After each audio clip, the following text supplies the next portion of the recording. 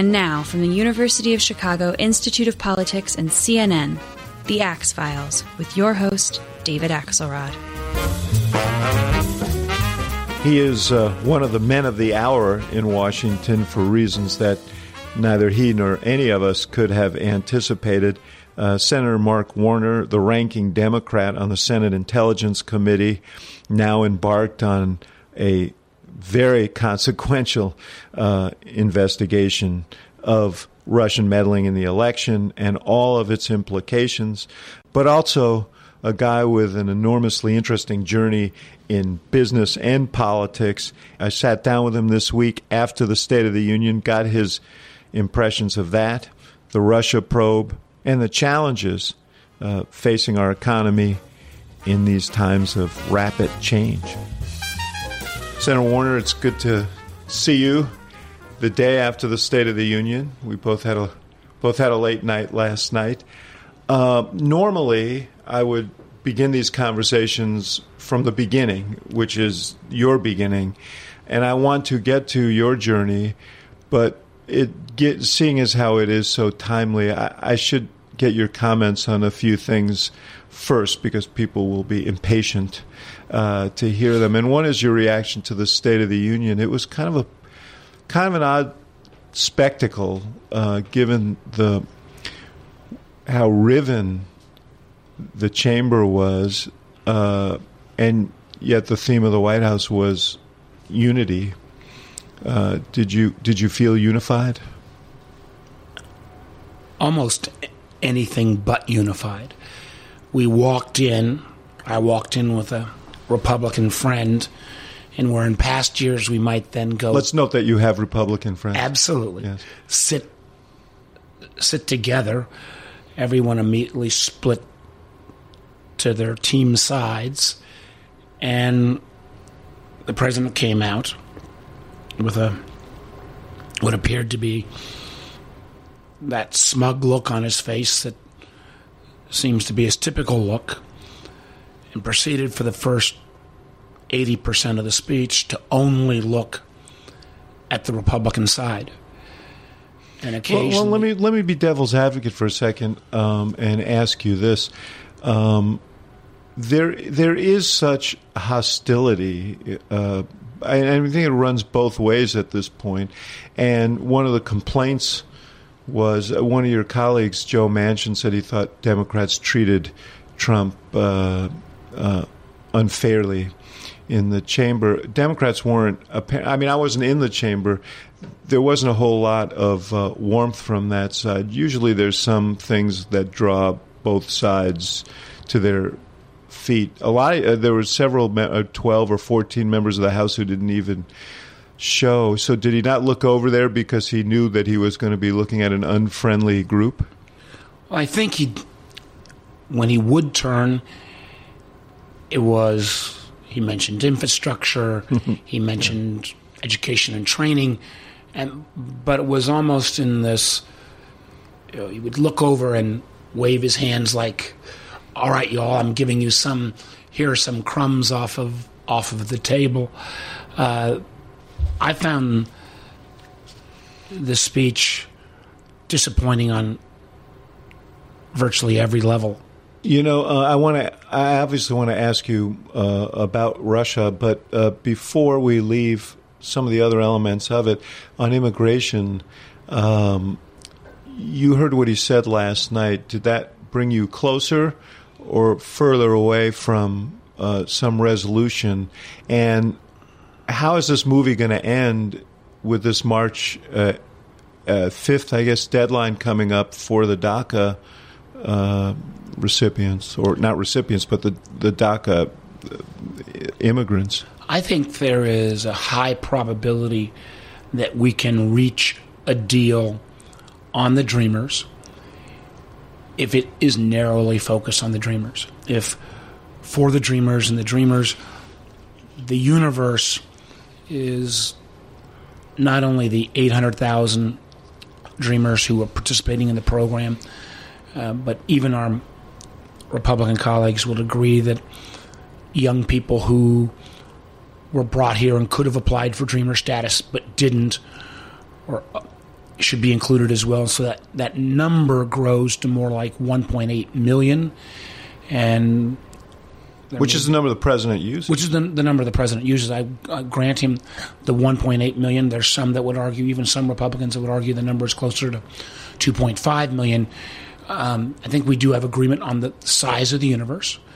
I think there is agreement, and even the president has mentioned this as well, that there would be a path towards citizenship that would be somewhere in the 10 to 12 year framework. And for that, dealing with the Dreamers and path to citizenship, the Democrats need to be supportive of dramatically increased border security. And again, I think on that component, and the president is asking. But let me ask you a question, because it's always an issue of what can get through the House, and citizenship is a big red flag. Do you think that a narrowly constructed deal that could include citizenship can actually I think if passed? The president supports a deal, it can get through the House. Now, the House may have to be, Mr. Ryan may have to be willing to go ahead and allow actually the will of the House to vote. In other words, allow even the if Democrats many votes Republicans to count, oppose. yes. And that deal would be combined with substantial border security, and the numbers that have been bandied around are an authorization of $25 billion. How much of that would be appropriated on an annual basis to be determined. It gets a lot more complicated when you move beyond that. I think those of us who support the Dreamers want to make sure that there's some protection for their parents. It may not include citizenship, but some ability for the parents of the Dreamers to stay. There's a great deal of interest from the Republicans on changing the diversity lottery, which, again, I think is subject to change in a larger immigration deal. And then there is what we would call the family reunification program. The Republicans would call chain migration. And again, I think there are examples of other countries, Canada, Australia, the UK, which have moved towards a more merit-based immigration program that I think are possibilities, but we also have long backlogs of people who have been waiting under the family reunification program. So I think there's ways to get to a deal point there. I would argue the smaller and more focused, the easier it is to get this done, at least prepared to go onto the floor of the Senate on February 8th. So back to my question, do you think that his rhetoric last night helped or hurt? I think his rhetoric could have been more helpful in terms of acknowledging the valuable contributions that the Dreamers play in our country. I mean, of the 800,000 that are normally talked about, fully 97% of them are either in school, working, or serving in the military. That's a pretty darn good percentage of folks who are contributing to our country. Instead, he used rhetoric that was more inflammatory, but I don't think he set the cause of immigration back last night. You said he turned to you guys and tried to essentially cue you to respond to him. Your colleague, Senator Graham, said an interesting thing a few weeks ago, which is that the key to understanding Trump is that if you're nice to him, he'll be nice to you, and if you're not nice to him, he will lash out at you. And essentially that he has a kind of childlike need for flattery. And it struck me that's kind of a dangerous quality in a president. And I'm kind of leading into this Russia discussion here, but what is your assessment of him, your observation of him as a person, as what makes him tick? I've not had any personal interaction with him. I've chosen, since this leading role I've been playing in the investigation, I think I'm trying to stay one step removed. Is that why Senator Burr wasn't there, by the way, your colleague on the No, I think Senator Burr had other issues he was dealing with at home, and Senator Burr's not going to run again, and I think he had some priorities at home to take care of.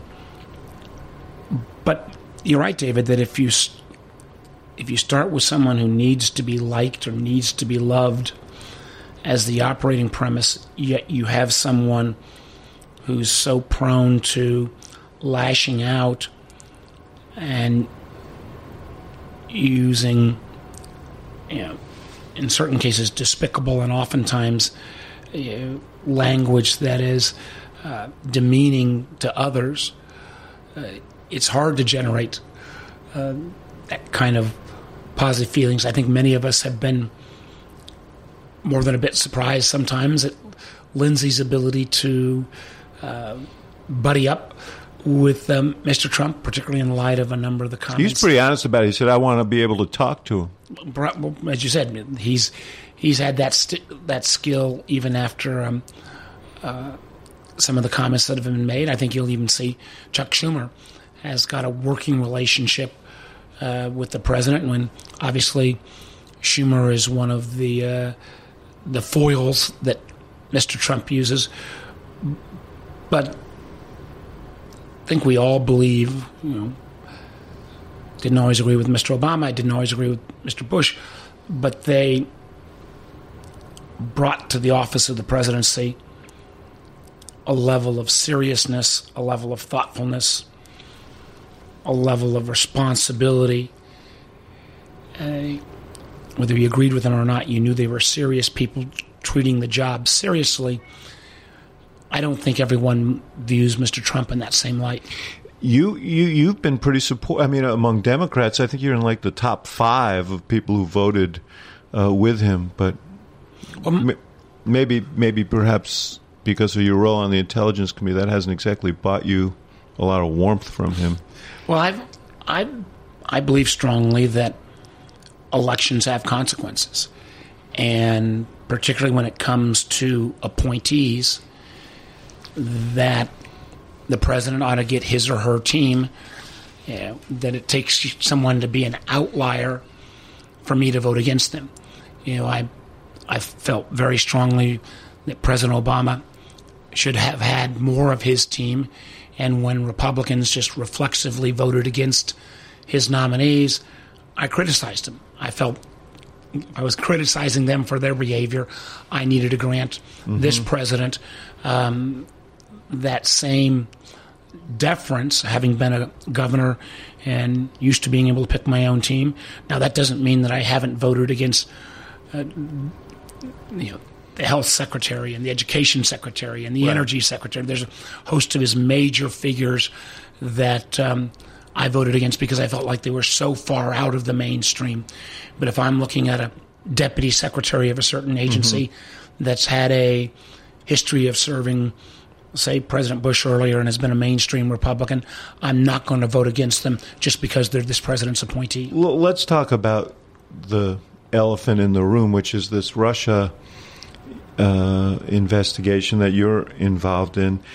First of all, the issue of the moment is this memo that has been generated by the Republicans in the House that appears to be aimed at the FBI and according to Democrats on that committee, selectively edited so as to create the worst possible impression.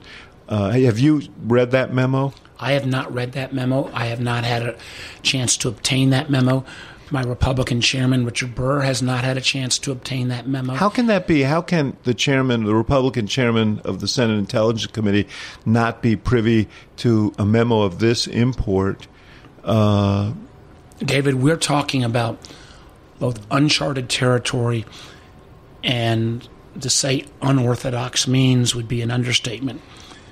The genesis of this was Mr. Nunes, who was the Intelligence Committee chair, who had been so conflicted because of his earlier antics traveling to the White House in the dark of night to pick up documents that he then brought back to the House and tried to turn them into a great expose. When he got exposed on that, had to recuse himself from his role in this investigation. That recusal, somewhere along the line, he Well, he was the ethics committee over there cleared him of. But the ethics committee charge was separate from his reason from being recused. So that small detail, but a detail that's important, he did not cite the ethics complaint as a reason for recusal. But someone who was supposed to have stepped away from the investigation at some point last fall created a secret cabal of members, not all of the members of the Intelligence Committee. I believe there may even been some members that were not even on the committee, started writing a document that was their side or their interpretation of, I believe, and this is speculation because I've not read it, I believe their thought of the genesis of the famous Christopher Steele memo. The notion that you would write this in secret and not share it with your minority colleagues, Democratic colleagues, that in itself is totally unprecedented. You usually always start on a project together, and then if you break apart, so be it, and you might write different reports, majority report, minority report. The Senate had that experience with the so-called torture report. That was a 6-year project, but it was well known that the project was ongoing, and there'd been a fairly public blow-up between the parties. This was a case where this memo was being written in secret and only came to light because of, I think, some good reporting late last year. Now this memo, which is a 4-page memo, it's been described, building upon a set of classified documents. And I think your speculation is right because I have read the underlying classified documents, basically taking a select phrase here and there, cobbling something together that is not an accurate portrayal of the underlying information, and trying to put this out. And what is particularly stunning, and this is very important, is that Mr. Trump's Department of Justice and the FBI are aghast. They have made huge appeals to say this would potentially violate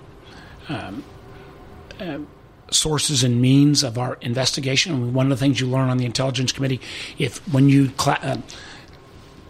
give out classified information, America could lose sources and means of how we collect that information. In certain cases, if you give out the wrong information, people can and will die based upon our human contacts. And some group that's created this document for purely political purposes to then be willing to use this unprecedented effort of trying to have the House declassify it without appropriate review. We're going into uncharted territory, and this builds on a campaign that has been geared at two things. One, a drumbeat from some parts of the media, some allies in the White House, an awful lot of allies on the House side, that starts with trying to undermine the very validity of the Mueller investigation. And when it has appeared that they may not get enough traction to fire Mueller, what they now have directed their fire at is really undermining the integrity of the FBI and the Department of Justice. We are in an area, again, where I can't think of any administration in my lifetime that has gone out and actively undermine law enforcement the way this Trump crowd is. Did Burr ask to see the memo? To your knowledge? He has requested to see the memo. We have requested to see the memo. And what has he been told? We have both been told they will not grant us access. And why, do they say? I don't believe. Or do you have a sense of why? I believe we just got to know we're not going to share it. Mm-hmm. But what do you think the motivation was? Are they concerned that you might impeach the memo? Well, I think that what we have tried to do in the Senate investigation, and we've had our bumps, but we've tried to keep our eye on the ball, which is let's get at all the facts. Let's follow the facts wherever they lead. And that's meant Burr from the Republican side has had pressure, I'm sure, to try to shut this down and not let it continue. I've had pressure on the Democratic side that says, come on, Warner, this guy's guilty, show us all the goods. We're trying to do this in an orderly fashion.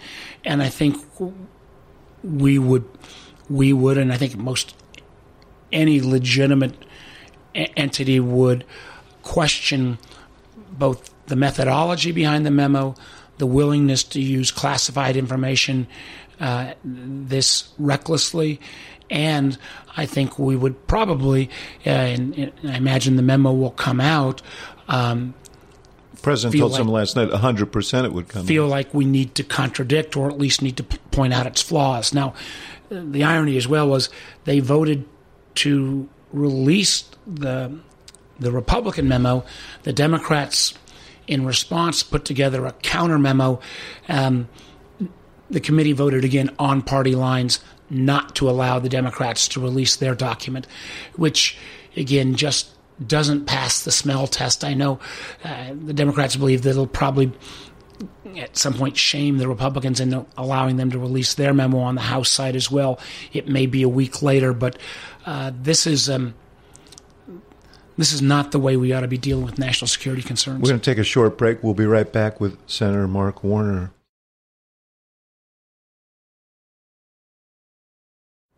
So you said you described the goal. Where does it lead?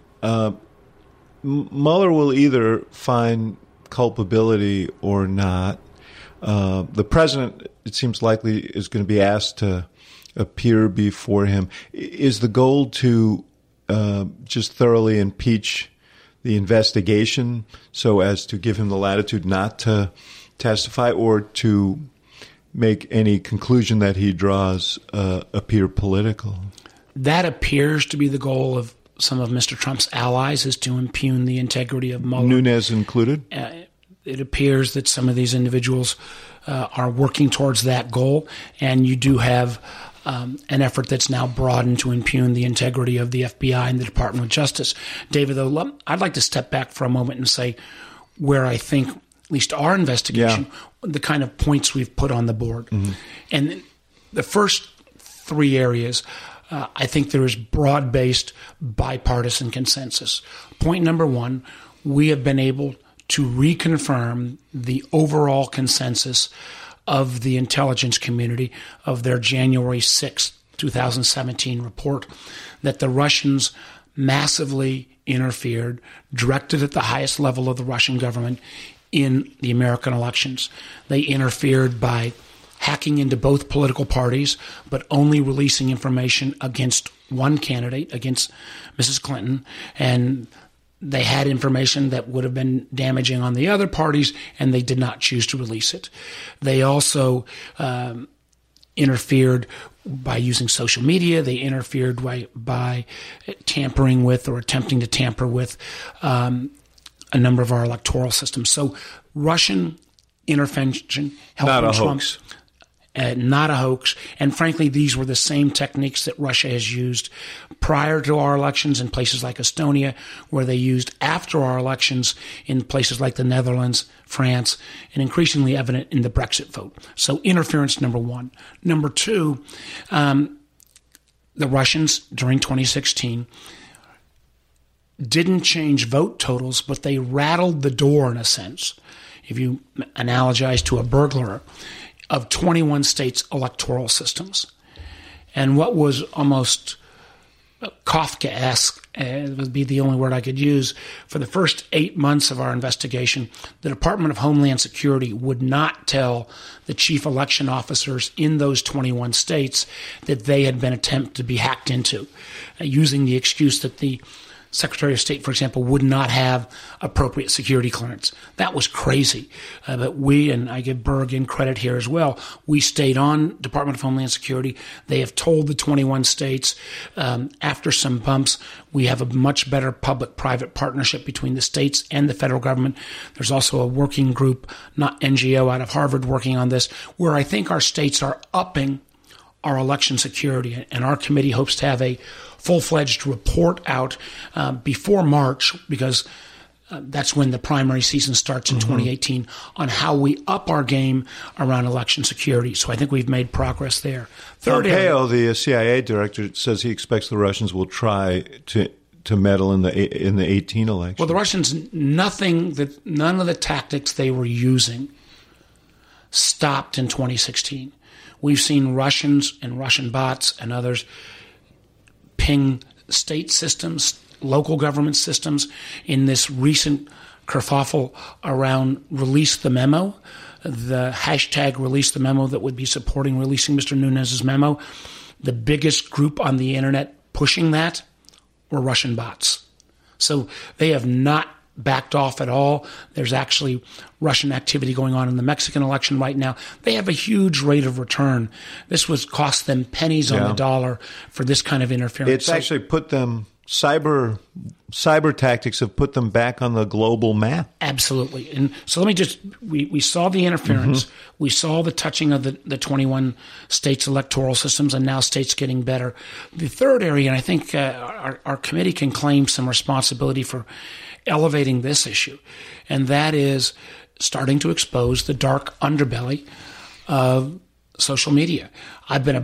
My background was as a technology guy, yes. And I've been a big supporter of tech companies. And I think if you look at Google and Facebook and Twitter, Amazon, these are iconic, great American companies.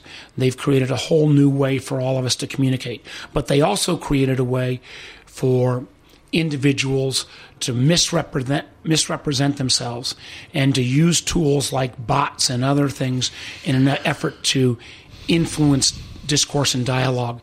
And when we first brought up the issue that the Russians were using Facebook, for example, I remember some of the CEOs, Mark Zuckerberg in particular, in fact, blew us off.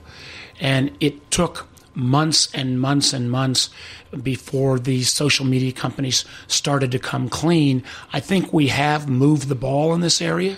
I think we've got more work to do. I'll point out one last point here.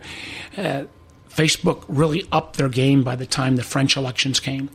And they Facebook as a company bragged about the fact that they took down over 30,000 sites that were Russian-backed, that were affecting the French elections. We're a year after the American elections, and the number of sites that they discovered that had ties back to Russia was still only 470. I believe there's more work to be done to fully expose the extent of the Russian use of social media. Are you satisfied with where the tech companies are now? I think they've made progress, but I believe there was more activity than has been reported. But is the will there on their part? Because it cost them money, it cost them business. It cost them some business. I mean, for example, when Facebook first revealed the ads, and the ads were the smallest component, they only revealed ads that originated out of Russia that were paid for with rubles. Mm-hmm. Now, you could have run the same accounts, and if they'd been paid for with dollars or euros, they wouldn't have appeared in their analysis. I think the social media companies believe that the United States government, that our intelligence community has a much greater idea of what foreign actors may be doing on social media. The truth is, the United States government and our intelligence community was late to the game and is still late to the game in fully appreciating how information can be weaponized on social media and how agents of foreign governments are using social media to sow dissension. Because the real challenge here is not so much the ad placement. We can track that down. The real challenge is when, Boris from St. Petersburg calls himself David from Chicago, and you just blew my cover, but go ahead. And spews hatred, and oftentimes the site initially may be around football or around hunting or around, something that has nothing to do with politics, but they lure you in, gain followers, and then start to be used for their more nefarious means. Do you think the president apparently hasn't had a high-level national security meeting on this issue since he's been president? Is he retarding efforts to try and harden our defenses against this? The good news is that virtually every person that the president has appointed in the national security realm or the intelligence realm recognizes what a threat Russia is, what threat they posed, what they did in 2016, and what they continue to do. The fact that the president has not acknowledged this as a national threat means we have no whole-of-government approach to make sure it doesn't happen again. And that makes our country less safe. The fact that there's not a single person coordinating election security out of the White House, drawing on state resources, drawing on Department of Homeland Security resources, makes us less safe. The fact that we don't have a single person coordinating our outreach and working with the social media companies means that we're not fully protected. The fact that we've not acknowledged that 21st century warfare will be misinformation, disinformation, and cyber means that even moving beyond the Russian threat, there are a dozen plus Chinese companies, tech companies that are all north of $10 billion in valuation. Americans may have heard of Alibaba and Huawei. Mm-hmm. There are dozens others, and we have no plan on how we're going to stop them from being pervasive in our own market, since all of these companies, in effect, have back doors to the Chinese government. This failure to acknowledge this threat means we are not being protected. Why hasn't the president, in your view, implemented the sanctions that you, as you mentioned earlier, the Congress almost unanimously passed against Russia for this very reason? That, to me, is one of the questions that make this investigation so terribly important. The president's unwillingness to acknowledge Russian intervention and take actions against it. I don't have a good explanation.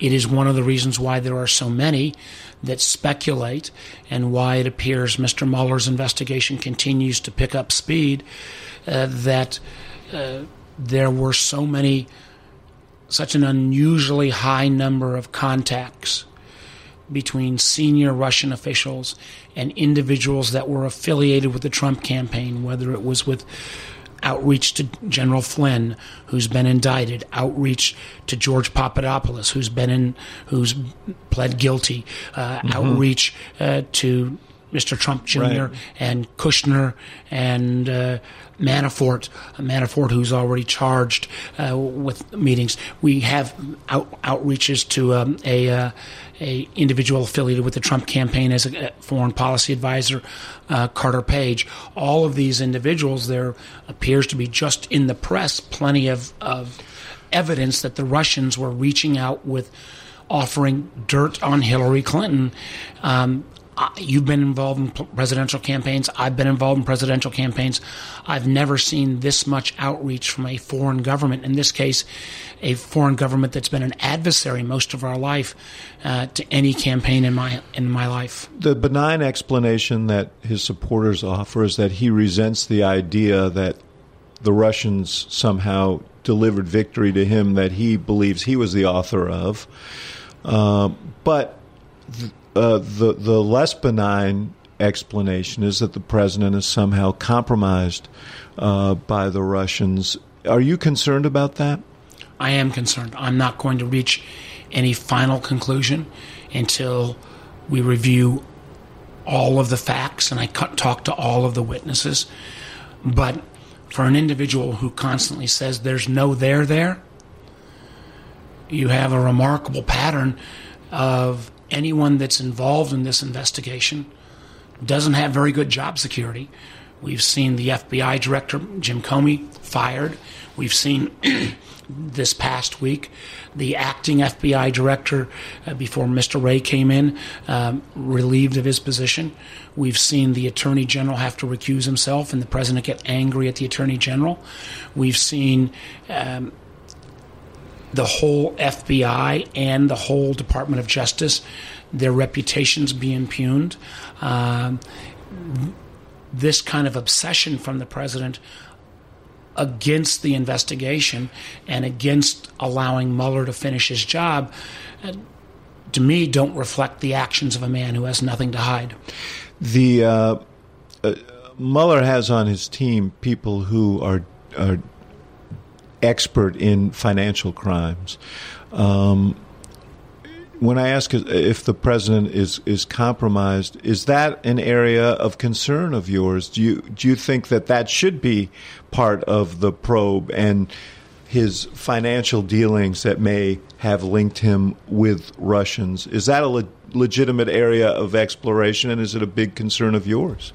There has been a lot of speculation and rumor about the president and his organization's financial ties to Russia. That you've got his own son comments saying that most of the money they were receiving post-crisis was from Russia.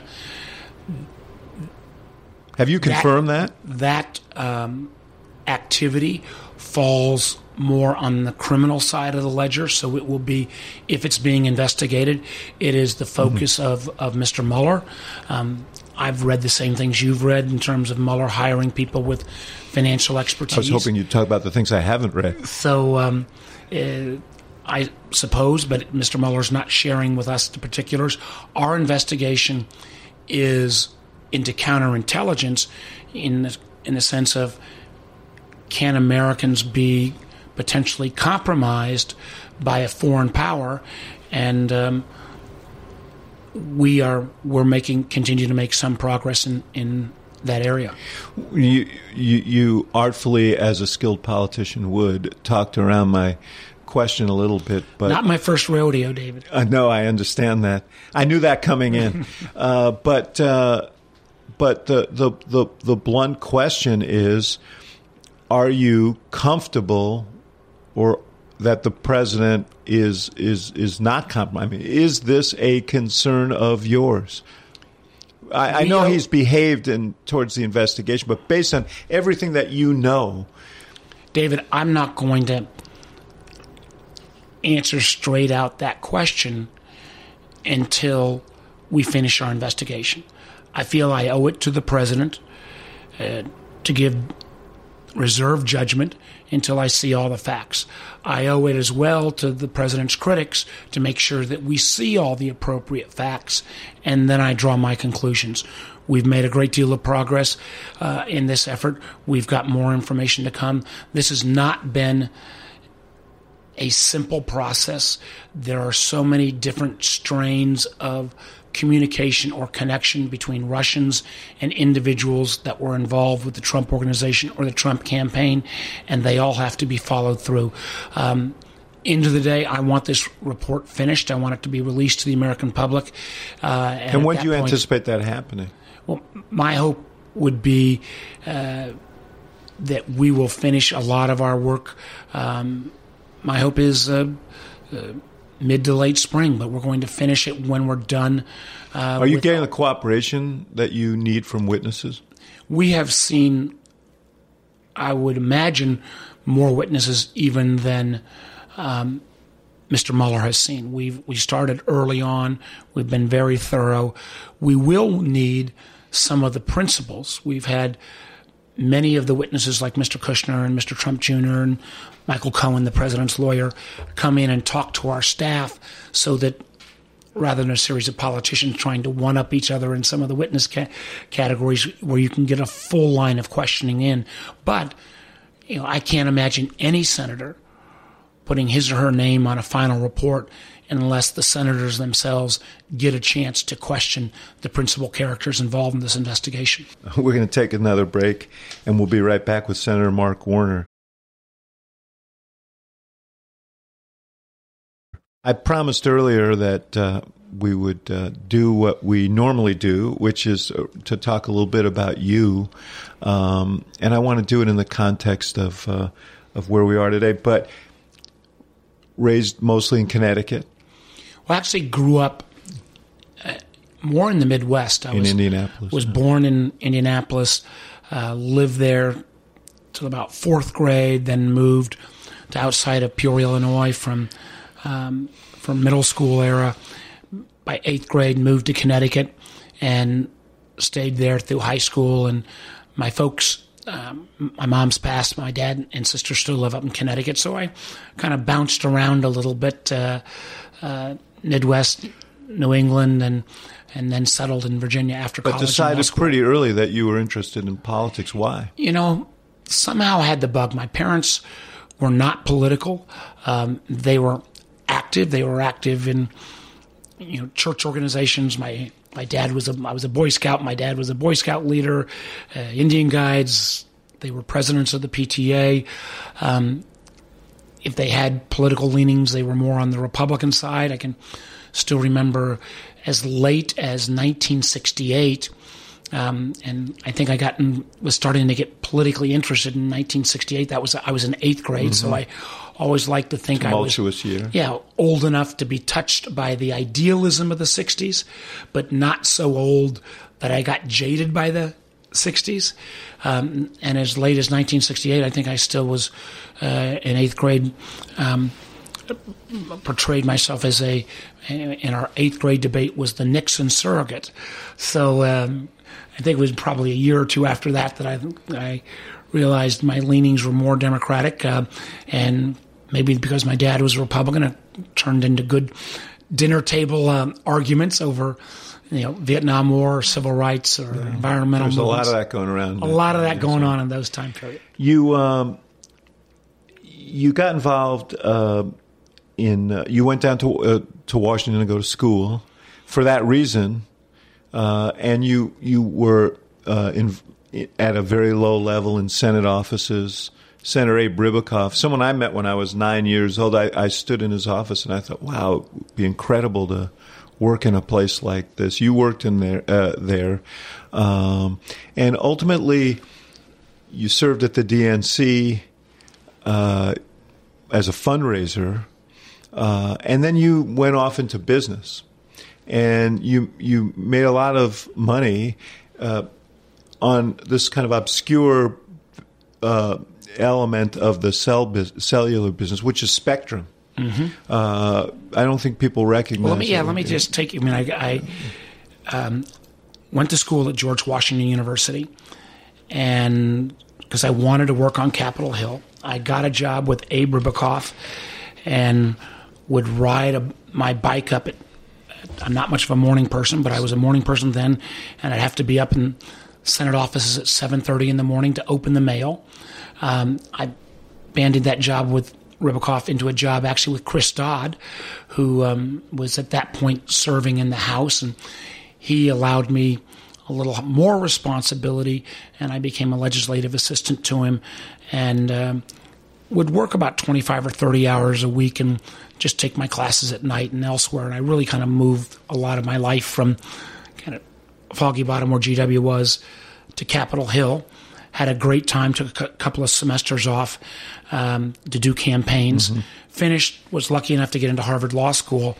All of my classmates went off and went to big law firms, and I went down and managed to get a job at the Democratic National Committee, making a grand total of $18,000 a year, which was about a third of the price that a lot of my classmates were getting. That probably made you one of the losers. That was one of the, definitely, I felt like I was doing the right thing, but I was not getting rich.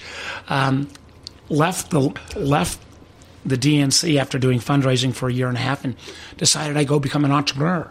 Took my life savings, $5,000, invested in a little company, went to work for that company, and helped lost that company it. That went totally broke in 6 weeks.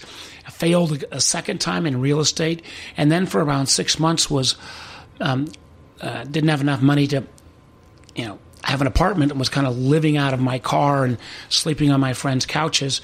And a friend of mine who I'd met through politics, who subsequently went into politics. He'd been a professional basketball player. Tom McMillan. Tom McMillan. Great player. I know you're a basketball guy, I'm a basketball guy, and he's a great friend. And he told me about this new industry called cell phones. And I'd met people who had some wealth during my fundraising time, and I went and talked to them, and a couple of them were willing enough to take a chance on me.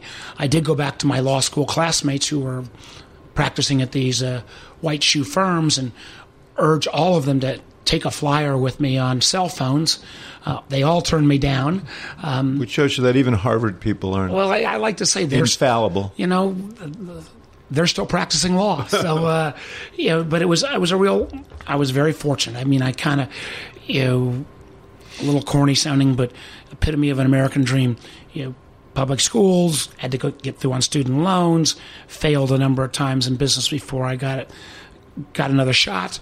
But what the country offered me, and at its core, what is its secret sauce is it gives people from all different kinds of background that fair shot and fair opportunity. And I was lucky enough to hit an industry right as it was starting, and did well. Started a company. Beyond doing a series of deals, started a company that became a company named Nextel, which was a fairly prominent wireless carrier. Built off of that and started a venture capital fund that still exists. I'm very proud of it, called Columbia Capital, one of the largest venture capital funds in the Mid-Atlantic region. But we had a really great run, and it gave me a level of financial security that I could have never imagined. And allowed you to go into politics without that concern. But let me just, where I was going was that one of your insights was that the government had this spectrum that they could assign, and that spectrum was very valuable, though it was assigned by the government at no cost to carriers. But you began to broker this spectrum. There is a question, I guess, about whether one should get rich off of something that was essentially the public airwaves. But the bigger question I want to ask you, you can answer that, but the bigger question I want to ask you is there's now this discussion, I guess, quashed very quickly about the next level of spectrum and whether the government should seize part of it for emergency communications and some of the needs of the government. That's been widely rebuffed by the industry. Do you think that's a legitimate? Well, let me try to answer all three of those questions. Yeah, do it quickly because I have to speed date you through your whole life. The way the government awarded cell phone licenses was the same way they awarded radio licenses, TV licenses, and they went through a competitive process. They even actually went to a lottery for a while. It made no sense. I shouldn't have probably been, they should have been able to obtain public monies rather than having someone, in effect, broker these and be the middle person. They finally changed. I encouraged that change to move to where they auction off this public spectrum. On the case, there's two examples you raised in terms of subsequent spectrum. A few years back, there was an effort to pass a common radio spectrum for public safety. My concern was that if it was government run, it would never be fully funded and the equipment would always be more expensive than on the commercial side. That's proven to be the case. It's called FirstNet, and we're still not building out that fully interoperable system between first responders in a way that is commercially viable. There's new spectrum, kind of the next generation, where the Chinese are frankly leaping ahead of us, called 5G technology.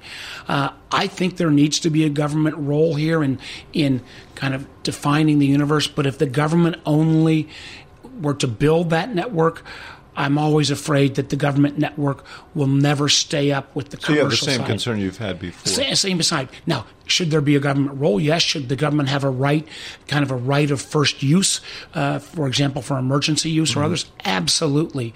But last point I'll make here is if we look at just the public sector radios, the communications radios that first responders use, they still cost about $4,000 a piece. A cell phone costs about $100 a piece, and the cell phone oftentimes has much greater functionality than the $4,000 public service radio. This is one of the areas where you've got to let the market run its course. You got involved back in politics in a serious way with Doug Wilder, who became the first and only African-American governor of Virginia, one of the only African-American governors since Reconstruction in the country.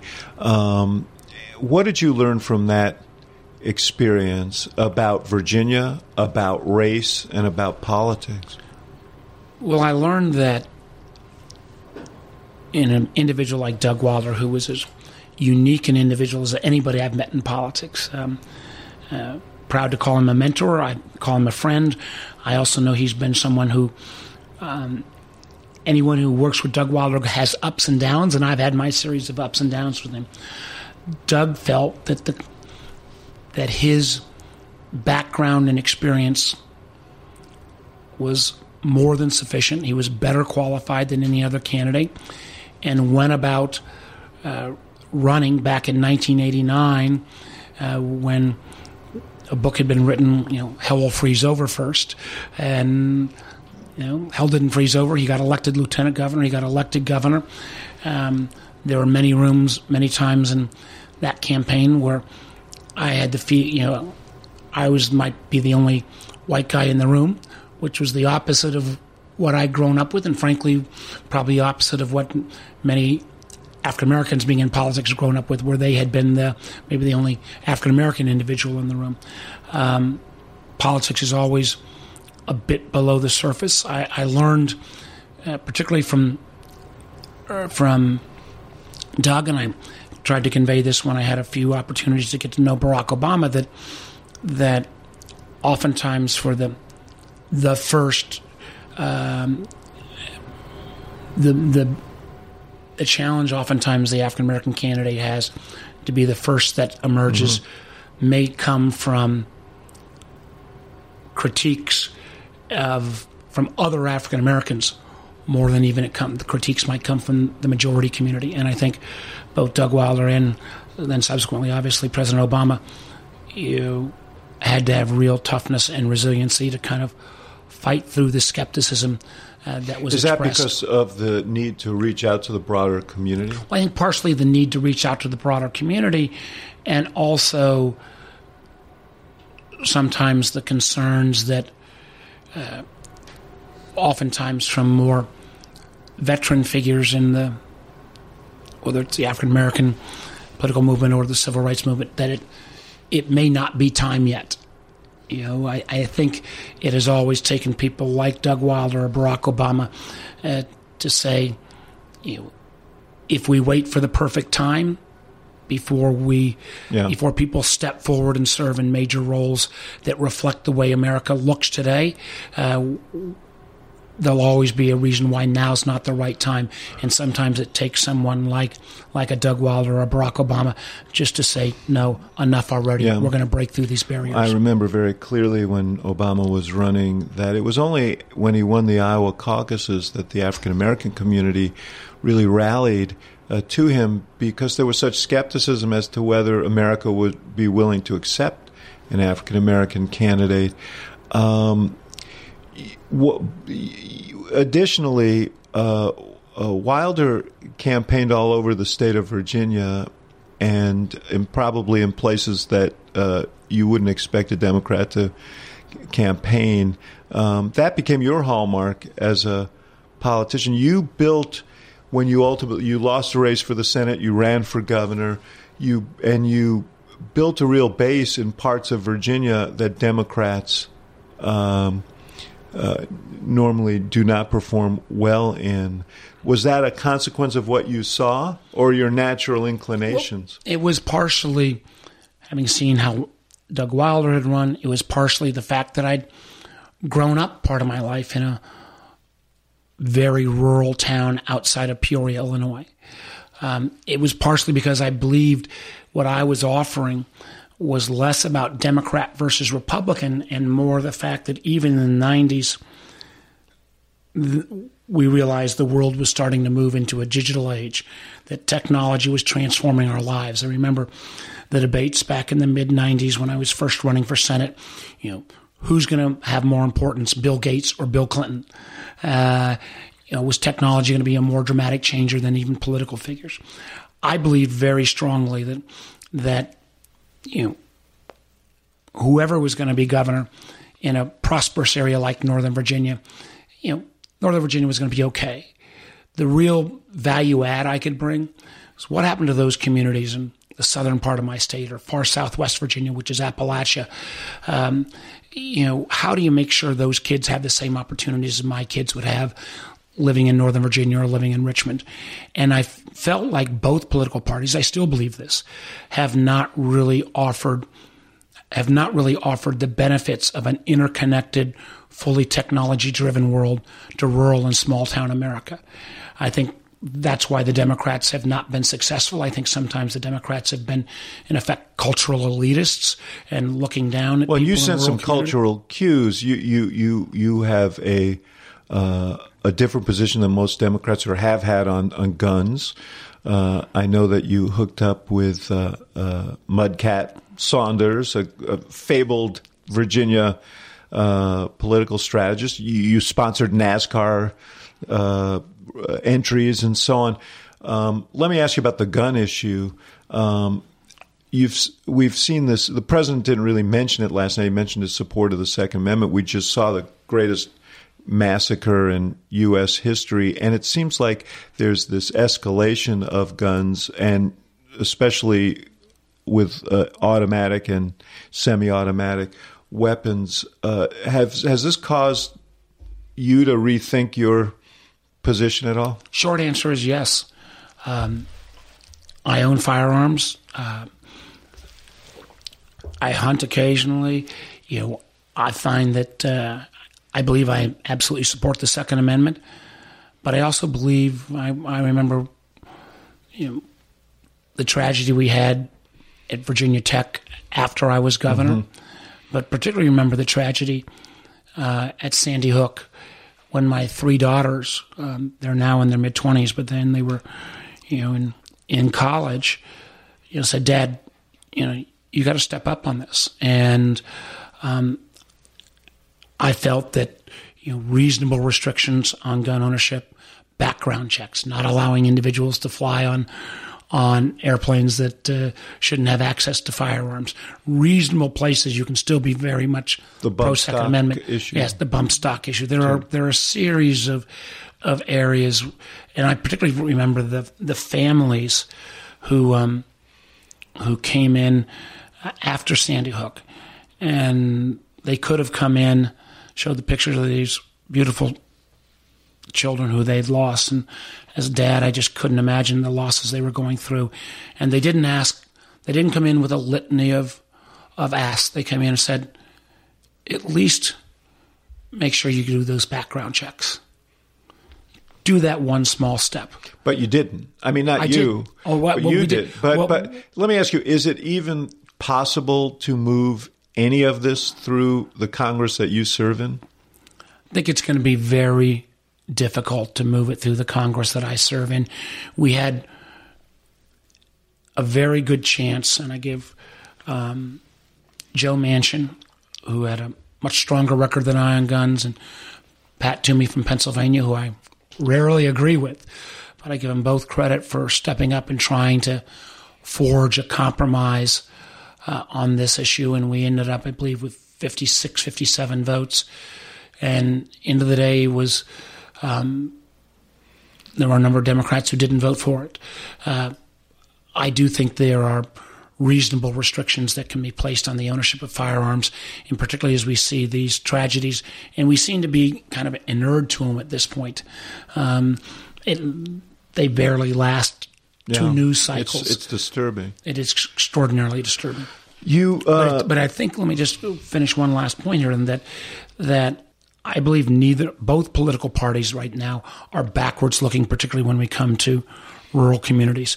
I think a forward-looking vision that says you shouldn't have to leave your hometown to find a world-class job, that using the tools of technology, that you ought to be able to equalize the quality of education anywhere in this country.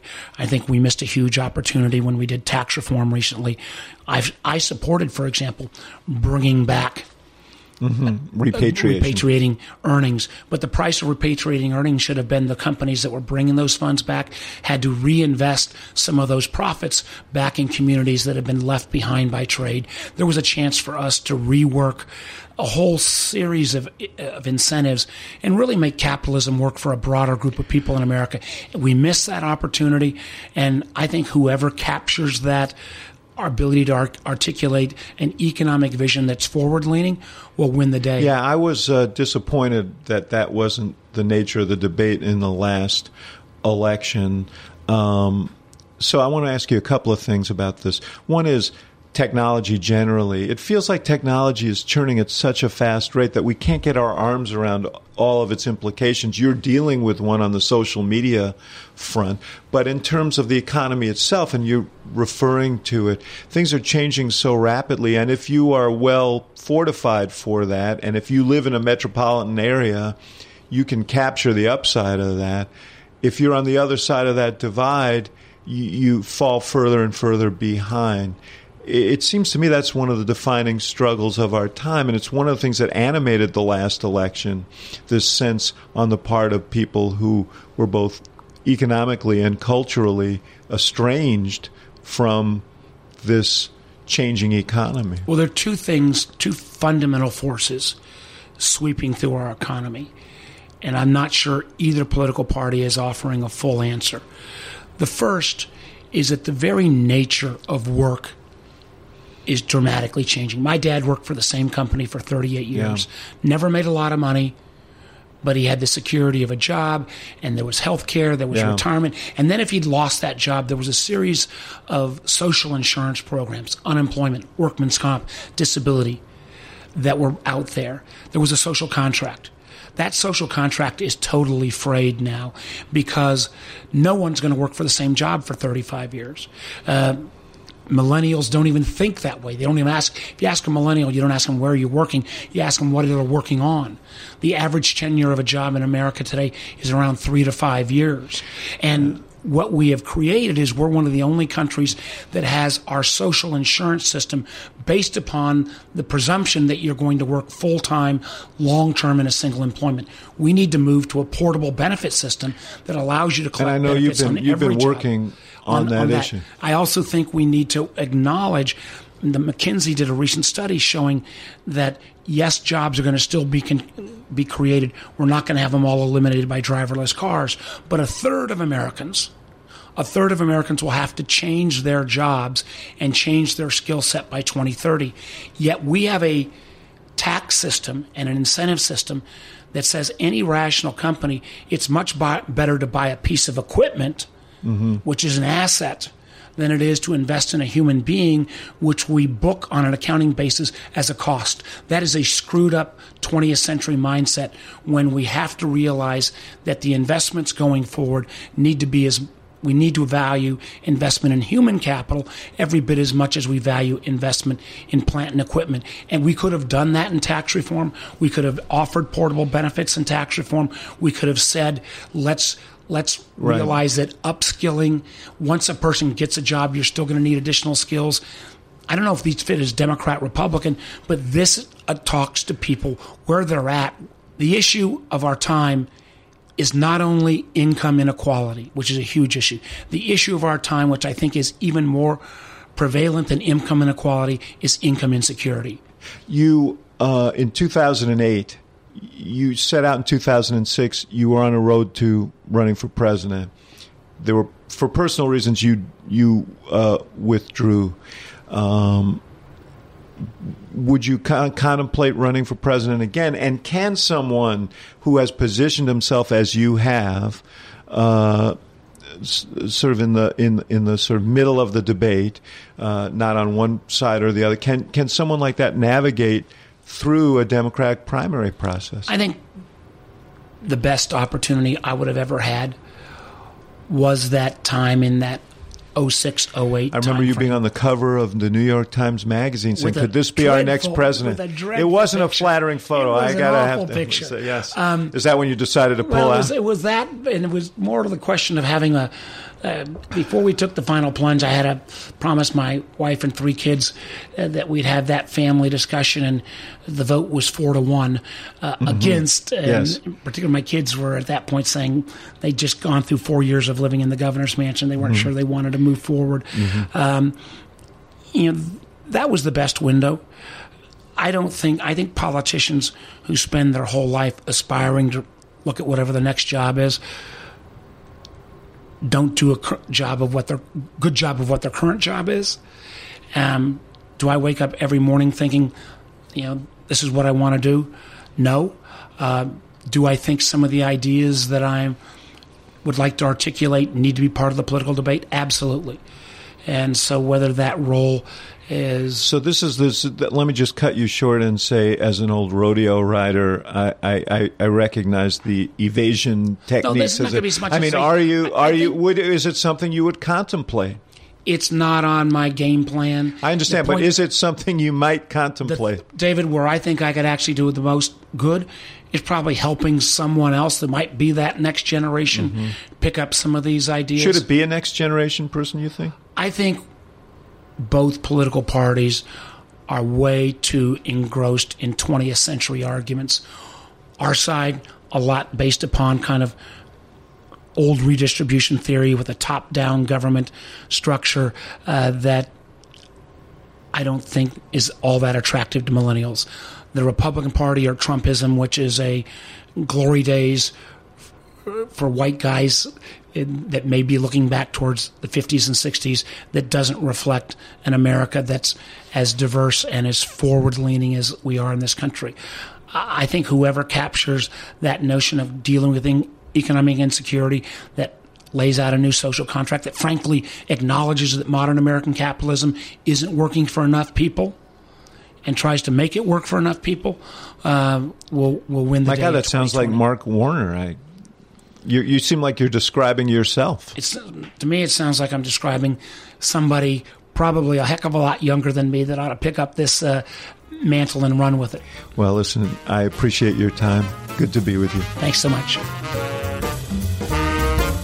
Thank you for listening to The Axe Files, part of the CNN Podcast Network. For more episodes of The Axe Files, visit cnn.com/podcast and subscribe on iTunes, Stitcher, or your favorite app. And for more programming from the University of Chicago Institute of Politics, visit politics.uchicago.edu.